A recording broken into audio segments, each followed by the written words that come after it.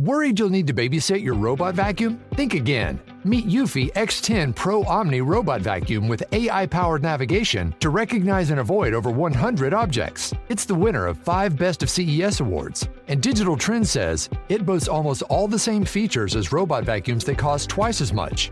Want to know more? Go to eufy.com. That's EUFY.com. And discover X10 Pro Omni, the best-in-class all-in-one robot vacuum for only $799.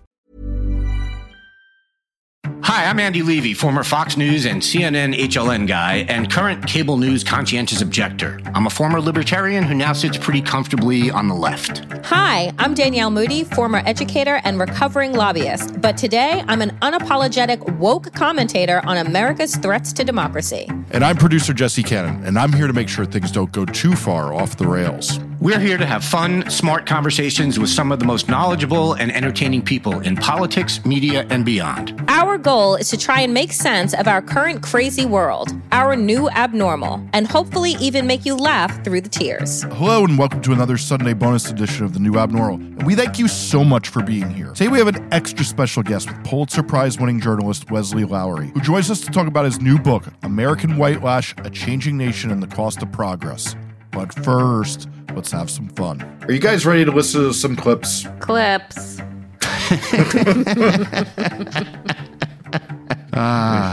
That's about the energy this week.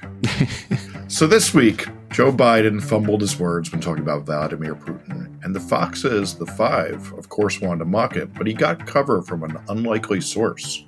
One Jesse Waters. His heart stops. Is Kamala Harris the president? For a second, the president again. Right. And that machine is what's keeping this country alive. And then he comes out and he confuses Iraq with Afghanistan. Fine. Just don't send Iraq $800 million. Whoops. First of all, the fact that this person was given the primetime slot is just beyond me. Like, they really just dig from the bottom of the barrel over at Fox. Andy, was he one of your friends? The dumbest person in cable news? No, he was not. I hope not. I hope he was not one of the people that you were like, he used to be normal, because I just can't imagine it.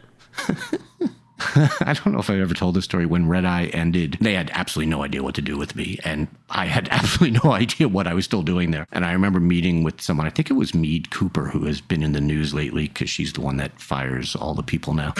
And she said, what shows would you like to be on? And I said, yeah, I could probably go on any show except Jesse Waters. And she looked at me and she's like, why wouldn't you want to go on Jesse Waters' show? And I realized I shouldn't say because he's the dumbest person on cable news. So I just said, well, we just have different sensibilities. Brains being the sensibility. Yeah, brains being our biggest gap now. Amazing. God. Everybody thought Trump brought us out of the era where we're going to be like, sir, your gaffes, you gaffed. Now you can't be president. It's like, oh, we're back to that. And then immediately this moron shows exactly how stupid that is, that people confuse their words. The other thing is, I know they started that discussion about this CPAP machine, which is just such a weird, there are professional athletes who use CPAP machines. Mm-hmm. Like, a CPAP machine is not a sign of anything other than you have sleep apnea. And it's just funny to me that this is going to become a thing when, I'm not exaggerating. Like, literally, there are professional athletes, guys who are in better shape than 99.9% of the people in this country who have to use CPAP machines because they have sleep apnea. It's not like it's not a sign of anything. Andy, stop making sense. I know. It's just so weird to me. You know that logic does not play in this bastion of hopelessness. America. I know. I got some news, too, that, it's a strong demographic for sleep apnea machines. Fox News.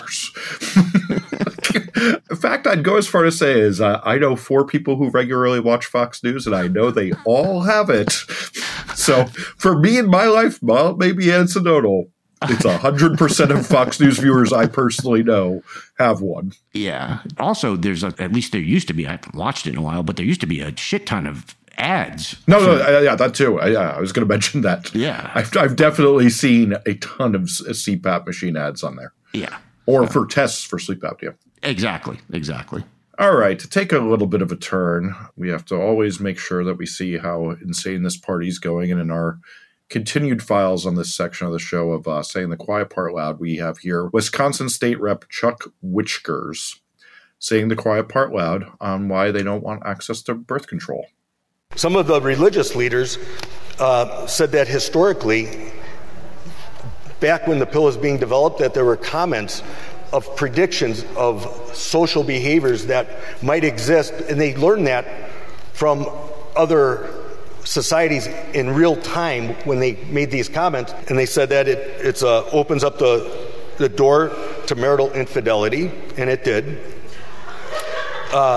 And you can laugh and mock, but you're laughing and mocking not me, but the people. All comments will be to the speaker. The government might force contraceptives upon married couples. That's happened in other countries. And so the government gets to have a role. They get to play supreme ruler. It increases a loss of respect for women, that men get to do whatever they want, and then women have to be able to control the natural reproductive course of the body.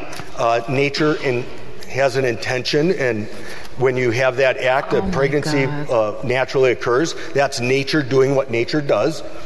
And then the woman has to counter. There's like a lot more, but like I gotta cut it there because it's just already so much stupid. I just want to make clear that I am laughing and mocking you. Yeah. Yeah. And to be clear, since the audience might hear you're laughing during that, the body also laughed at him. Yeah. I wish that there were standardized tests to become a politician. Do you know what I'm saying? Like, you people elect you, sure, but do you actually have functioning brain cells? Because what I realize about all of these quote unquote men that want to stand before and talk about nature taking its course and say words like pregnancy, and they actually have absolutely no fucking idea how a woman's body works, how a uterus works, how anything works. Because these are the same people that like banned sex ed in schools. Right? Like, oh, how did you get pregnant? I don't know. I fell on her. I'm just so fucking like this stupidity. It's just like these people, they have full fucking jobs that pay them money to be that dumb. I just want to say that, letting nature take its course is why people used to die at the age of like 32. Like all of medicine, the entire study of medicine is about not letting nature take its course and fighting back against nature. And, this is a dude, I don't know how old he is, but, I mean, he was looking on the ear hair scale at like 12 inches of ear hair. Yeah, I'm just going to say that, 100 years ago, he probably wouldn't still be alive because we used to let nature take its course more than we do now. These people are just so dumb, and they make dumb arguments, and they make me feel dumber for listening to it. Actually, I guess Jesse does that. Yeah, I was going to say, I blame Jesse. I'm not, Yes. Well, like I always say, podcast producers are the most exploited member of the workforce. And yet again, you two are proving me right. So that's fine. That's fine. This is this is what you call the Eric Adams line of defense here. Okay. All right. So now we have one Ron DeSantis, show favorite, and by that I mean God help us, who I want to remind everyone is a governor of a state called Florida, which when I say the word Florida, you probably get some imagery of some headlines. Well, he visited San Francisco, and he couldn't believe what he saw. Don't tell me it doesn't affect people's lives. I was just in San Francisco. I saw in 20 minutes on the ground people defecating on the sidewalk. I saw people using fentanyl. I saw people smoking crack right there in the open, right there on the street. It was a civilization in decay, and it was as a result of leftist ideology, pursued leftist policies.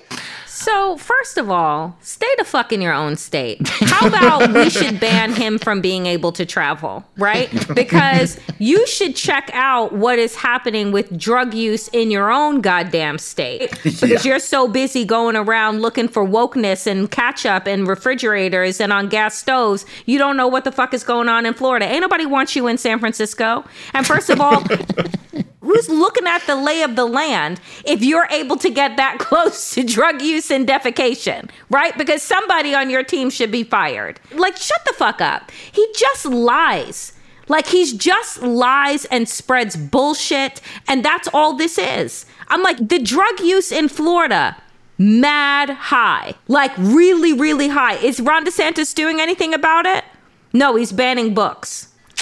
Miss me with it. I would like to know how he knows people were doing fentanyl. Ah, good question, Andy. Good question. Like, did he talk to them? I kind of doubt it. Definitely not. Like, how, even smoking crack, like, there's a lot of things you can smoke in a pipe, a lot of different drugs. You don't know that was crack.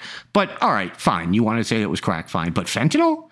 How the hell do you know that people were doing fentanyl? You don't. You have absolutely no clue. I just, what a fucking loser. I just always think of, like Andrew Callahan, who documents the underbelly of America. He did this like series when he got to Florida where he did some and he's documented a lot of states, but like the Florida episodes are like, I couldn't believe my eyes, the drugs these people were doing, like things who stays up to date on things, am like, what? And like people with Joker face tattoos on their face, the makeup, like, the dude should really walk around that state and get out of the Palm Beach fundraiser sometime.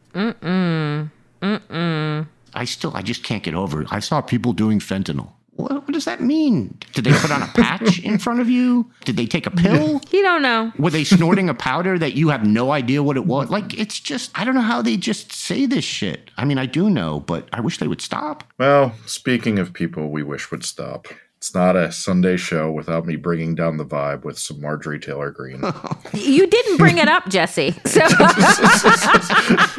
just want to let you know. This is my job description, is what I would say. So when not being confused about Apple TVs or doodling in notebooks pictures of Donald Trump looking muscular and hot with hearts around his head, she's busy being horny for guns. So let's hear her do that on Maine, as they say. I'm a big fan of the AR-15. The great thing about it is you get as many bullets as you want. And if somebody's coming in your home to murder you or your children, guess what? You can have as many bullets as you need to defend yourself. And I think that's a big deal. What?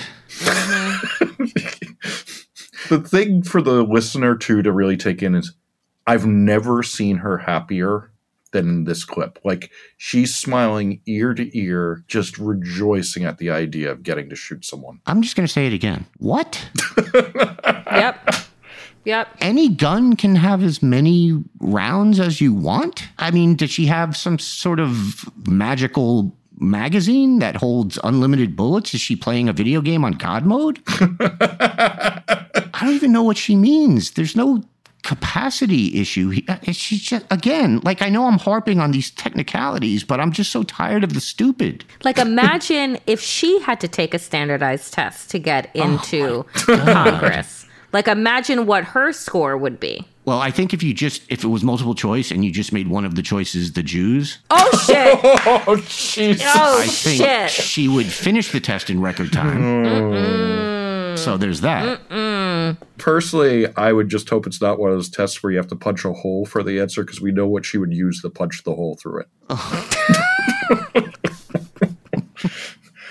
And with that, we're done. Oh, my God. God, that was brutal.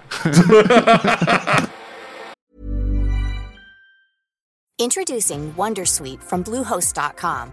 Website creation is hard, but now with Bluehost, you can answer a few simple questions about your business and get a unique WordPress website or store right away. From there, you can customize your design, colors, and content. And Bluehost automatically helps you get found in search engines like Google and Bing. From step-by-step guidance to suggested plugins, Bluehost makes WordPress wonderful for everyone. Go to bluehost.com/wondersuite. Tired of ads barging into your favorite news podcasts? Good news. Ad-free listening is available on Amazon Music for all the music plus top podcasts included with your Prime membership. Stay up to date on everything newsworthy by downloading the Amazon Music app for free or go to amazon.com/news ad free. That's amazon.com/news ad free to catch up on the latest episodes without the ads.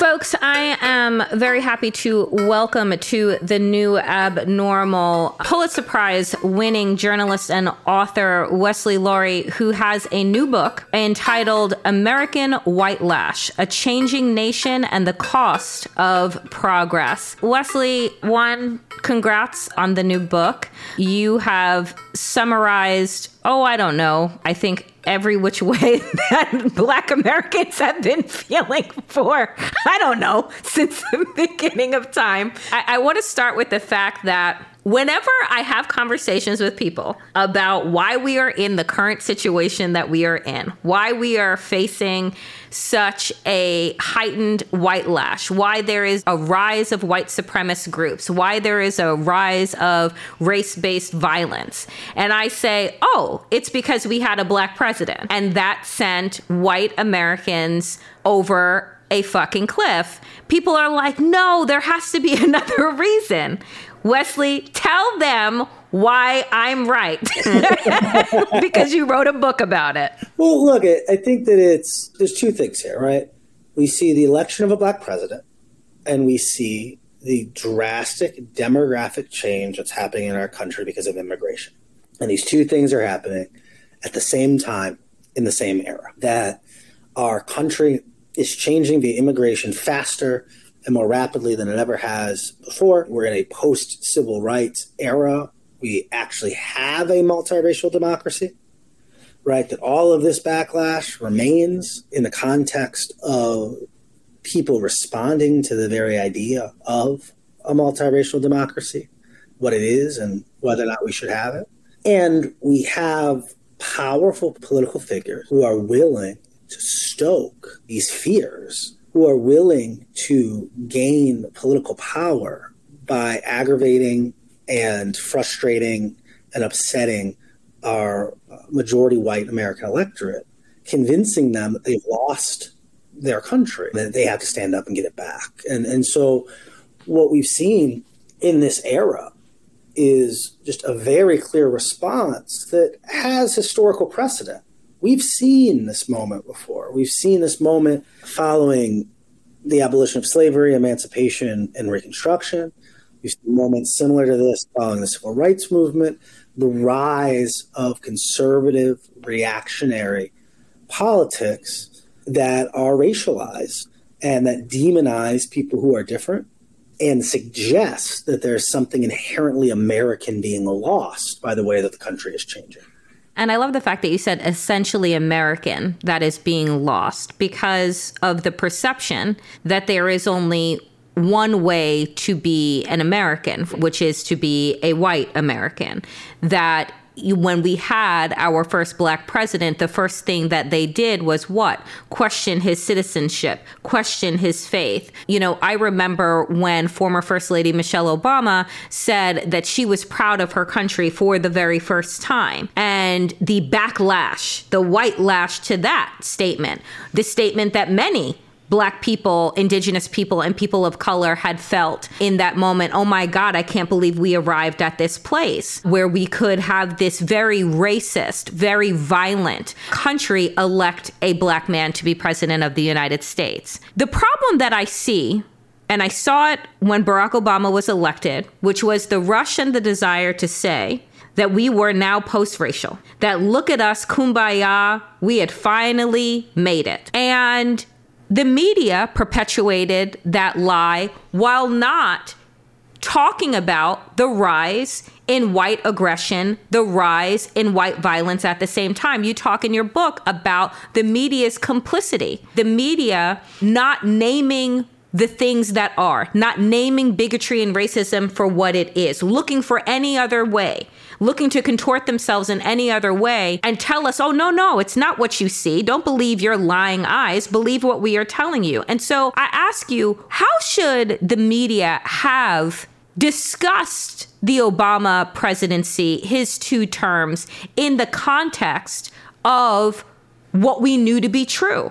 Is that, like me, many Black people in this country were holding their breath for 8 years, hoping to God he wouldn't be assassinated. That was exactly what I was about to say, that Black Americans were able, by and large, because you can always find someone to say whatever, right? But by and large, Black Americans were willing and able to hold these truths, right? Not to underplay the significance of the Obama election. No. They believe this was important and significant and historical, a moment of pride and achievement. But were very well aware that this was going to come with some level of backlash, and we're very attuned to it. That you see, what ends up happening is the polling shows that white Americans, at the time when Barack Obama is elected, they were much more likely to tell pollsters that they believed America had made much more progress racially than Black Americans were. They wanted to be able to say, we've closed this chapter, we've closed this door, we've moved on. And instead, what we saw was how the election of a Black president prompted additional prejudice to come out. It allowed people, gave people permission structure to express this. You saw the ways that the Obama administration was attacked. And that's not to say that there were not fair critiques of the Obama administration. That's not to say there were not critiques by Black journalists and activists and academics of the Obama administration. There were, right? There are many critiques of Obama. But what is true is that having a Black presidency created space and prompted a reactionary opposition to that Black president that was very naked in its racialized and racist appeals. And the media was unwilling to honestly grapple with what was happening, and remains to this day in some cases unwilling to tell the truth about what happened and what happened previously. It's pretty clear, it's pretty settled, right? But you look at it, I was reminded of this today, right? You look at the rise of Donald Trump, and what do we know about Donald Trump? Donald Trump's first major political issue was the quote-unquote Ground Zero mosque. It was not a mosque, was not at Ground Zero. It was a made-up reactionary conservative controversy to play to Islamophobia and xenophobia in a post-9/11 world. He enters the scene more nationally, leading the charge that argues that our first Black president is not really an American, made up, fabricated accusations of him being born not in the country or him being a secret Muslim. He enters the presidential race. The key plank of his presidential platform is that he's going to build a wall to prevent Hispanic immigrants from entering the country.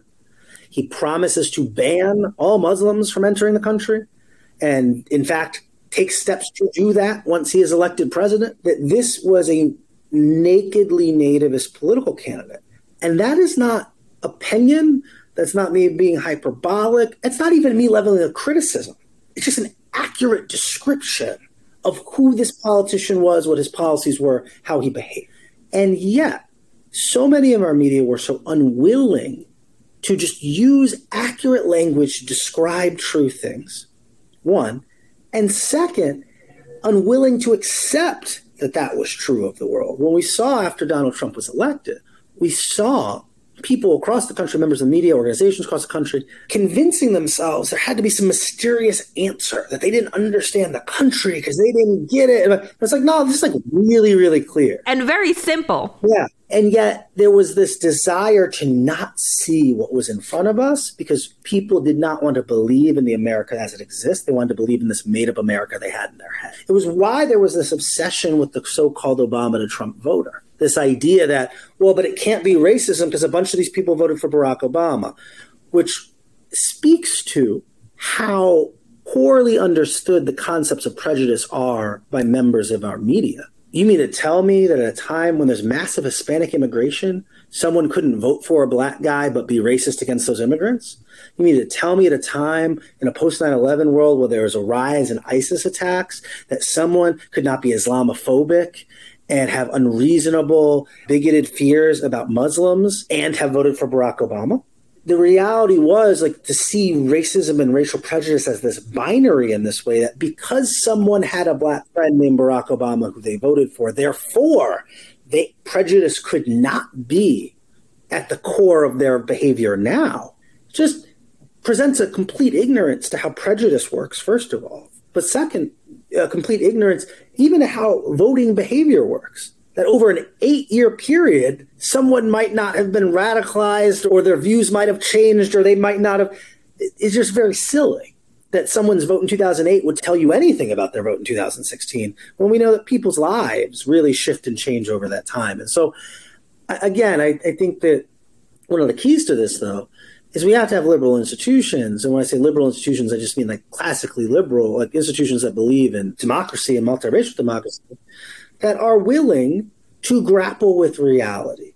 And that when we see the rise of a nativist movement, are not spending all of our time searching for alternative explanations when there's a clear and obvious explanation in front of us. That's not to say that we don't color in the nuances and the grays and the complexities, but our inability to just acknowledge the world as it is, I think, really got in the way of our institutions doing what they're supposed to do, which is protect and defend our democracy. But you know what's funny is because when you say that looking for any other reason gets in the way, it not only gets in the way of us actually doing the work of minimizing and doing away with said problem of white supremacy in this country and white domestic terrorism and violence. I grapple with the idea if that is the actual desire that this country has. Because if you spend all of your time denying what is literally being reflected back to you in the mirror and looking for any other way except directly in front of you at what the cause is, it begs the question as to whether or not you fundamentally, regardless of party, regardless of designation, actually believe in the founding principle of this nation. Because if you did, we would have a media, Wesley, that tells the truth. Because the point of journalism is to create an educated citizenry. The point of power, however, is to make sure that you have a suppressed and oppressed class. And so I wonder, do you think that it is this lack of grappling that the media had with being able to really part and parcel what was happening, really be able to hold these paradoxical ideas? Or is it, this is how we continue to hold up certain institutions that fundamentally will protect our whiteness and therefore protect our power? Well, and I think that it can be that second thing and be unthinking, right? What is true is that most of our institutions or at least unthinking at the individual level, that institutional momentum and inertia happens through a bunch of people making small decisions that all cut in the same direction. And it doesn't even necessarily require any type of coordination or explicitly stated plan. But what's also true is that when you look at a lot of our institutions, the institutions themselves were not founded to support, advance, or defend multiracial democracy, because these institutions were founded prior to multiracial democracy. And so if you look at a media ecosystem that was founded prior to the existence of multiracial democracy, its founding principles, the way it thinks and operates and moves, all of those things are untethered from, as a fundamental cornerstone, the idea of multiracial democracy being not up for debate. What does it look like if we place that at the center? Our job as thoughtful, liberal-minded participants in a democracy in a free society, that, okay, let's say that what's non-negotiable is that this is a multiracial society, a multiracial democracy, and everything else comes down from there. That would be a fundamental shift for our institutions. That's not where they began and where they started, right? So, for example, right, if you are an organization that believes foundationally in a multiracial democracy, how would that change how you cover, how you interview, how you interact with people who, through their rhetoric and policies, would undermine and undo it, versus a world where it's up for debate, right? And I think that speaks to, I think a lot of our institutions did not see it as foundational to their job and their roles to defend our multiracial democracy in this moment, because they don't actually see multiracial democracy in their core. I guess this isn't even knowing or thinking. They don't see it as vital to their identities as liberal institutions. And I think that exposed, or I think that was at the core of a lot of the failings of those institutions to do the things that I think many people wanted them to do. They saw issues that had two sides that many people believed should not have two sides in the society and the world that we want to build. One of the pieces of white lash that I see and have seen as a former educator and somebody that worked in education policy is the way that the right is gutting our public education system, the way that they are attacking critical thought, the way that they are erasing contributions of anyone that is not white, that is not cis, that is not hetero, that is not male, the way that in order to really uphold this white supremacy and the ideologies wrapped around it, that you really have to uphold this lie. And so in order to uphold the lie, you can't have people that have free thought. So can you speak to how this push by the quote unquote conservative movement at this time is truly aligned with the white lash in terms of violence that we see, that how this kind of miseducation, undereducation is necessary for the furthering of their movement?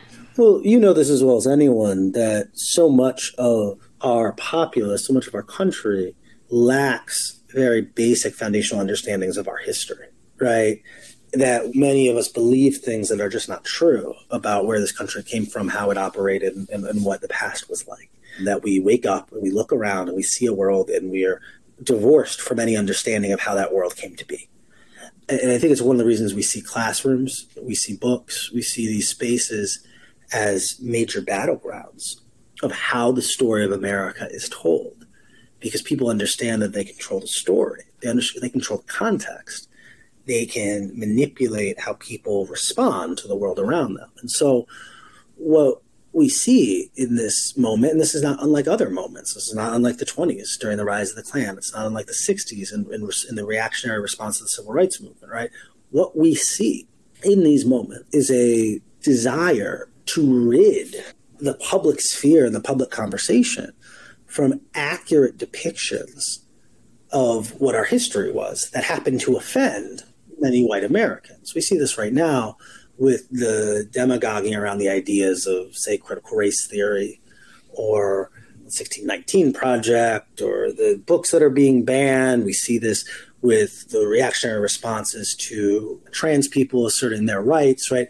This idea that let us lock down and remove the ability for these persecuted and oppressed minority groups to tell the truth as a means of not having to grapple with those truths. And I just think we've seen it apply time and time and time again. Wesley, I could talk to you all day. This has been an incredible conversation. Folks, the book is White Lash, A Changing Nation and the Cost of Progress, that is out now. I appreciate you so much, and thank you for making the time for The New Abnormal and just the continued work that you do to wake us all the fuck up. I appreciate it. Of course. Anytime. It's good seeing you, Danielle. Hope you enjoyed checking out this episode of The New Abnormal. We're back every Tuesday, Friday, and Sunday. If you enjoyed it, please share it with a friend and keep the conversation going. This podcast is a Daily Beast production with production by Jesse Cannon and Seamus Calder.